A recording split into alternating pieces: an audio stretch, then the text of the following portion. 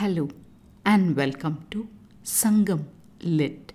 This is Nandini Karki, and in this episode we listen to words about a king's nature as depicted in Sangam literary work Purananuru 9, penned about the Pandya king Palyagasale Mudukkudumi Peruvazhi by the poet Nettimayar.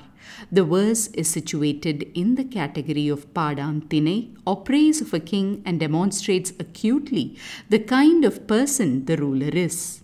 Avum ஆனியர் பார்ப்பனமாக்களும் பெண்டிரும் பிணியுடையீரும் பேணி தென்புல வாழ்நர்க்கு அருங்கடன் இருக்கும் பொன்போல் புதல்வர் பெறாதீரும் M அம்பு கடிவிடுதும் நும் அரண் சேர்மின் என அறத்து ஆறு நுவலும் பூட்கை மரத்தின் கொள்களிற்று மீமிசைக் கொடி விசும்பு நிலற்றும் எம்கோ வாழிய குடுமி தம்கோ செந்நீர் பசும்பொன் வயிரியருக்கு ஈத்த முன்னீர் விழவின் நெடியோன் நல்நீர் பஹ்ருலி மணலினும் பலவே.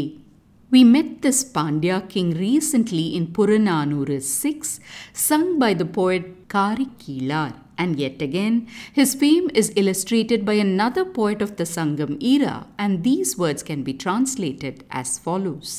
Attention, cattle. Parpana people with gentle nature succumb to cattle. Women, the sick, and those who have no golden children to remember and perform yearly rites of dead ancestors who live in the south, may you all seek places of protection, for our arrows are about to rain upon you. These words of justice he renders with principled valor, and his flag atop killer elephants shades the entire sky. Long live our King Kudumi, known for offering reddish gold gifts to artisans at the festival of the oceans. His ancestor Nedion ruled the lands near fresh waters of the Pakaruli river. May our king live for years more than the sands of this river. Time to learn more nuances about this king.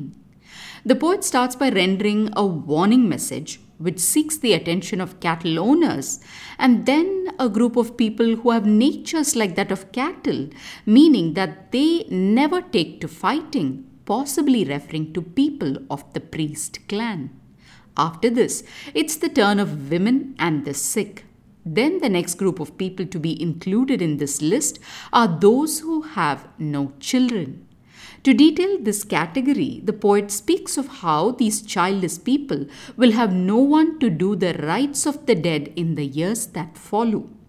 Curiously, the dead are described as people living south, relaying to us a belief in Sangam times about how the dead went on to live in the southern direction, which would be sea as far as the eyes can see and beyond from the southern tip of India, ending only in the icy shores of Antarctica.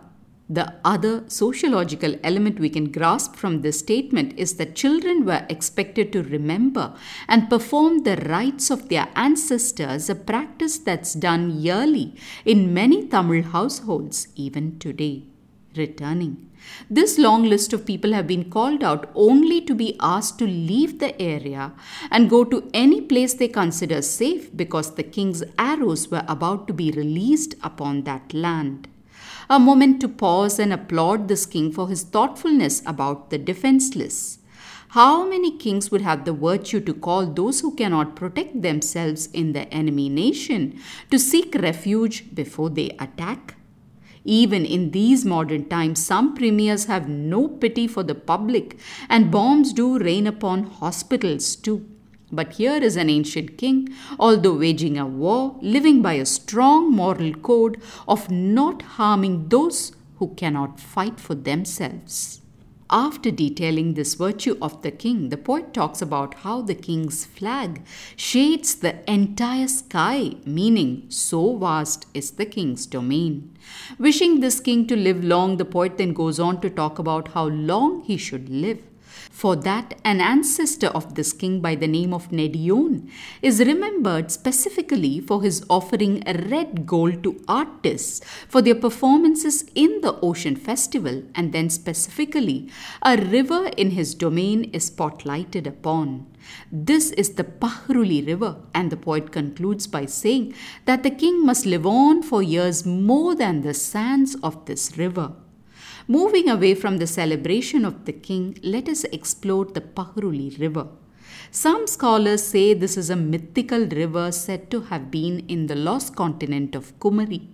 However, I wish to zoom on to a very real river that flows even today in the Kanyakumari district of Tamil Nadu with a name very close to that of the said Sangam river.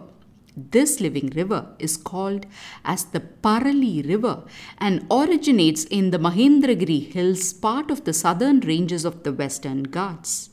Could this be the mentioned river from 2000 or more years ago? It may not be long and famous, but time does have a way of changing the landscape.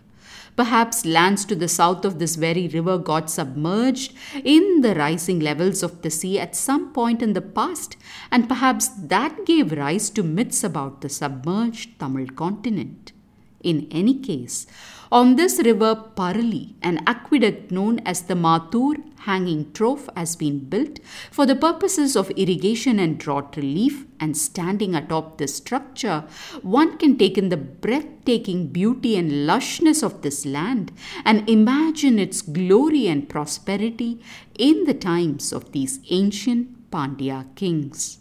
Thanks for listening to this episode of Sangam Lit and journeying with me to ancient lands and minds. Please visit nandinikarki.com to share your thoughts and do spread the word about Sangam Lit. Until next time, Nandri Vanakkam.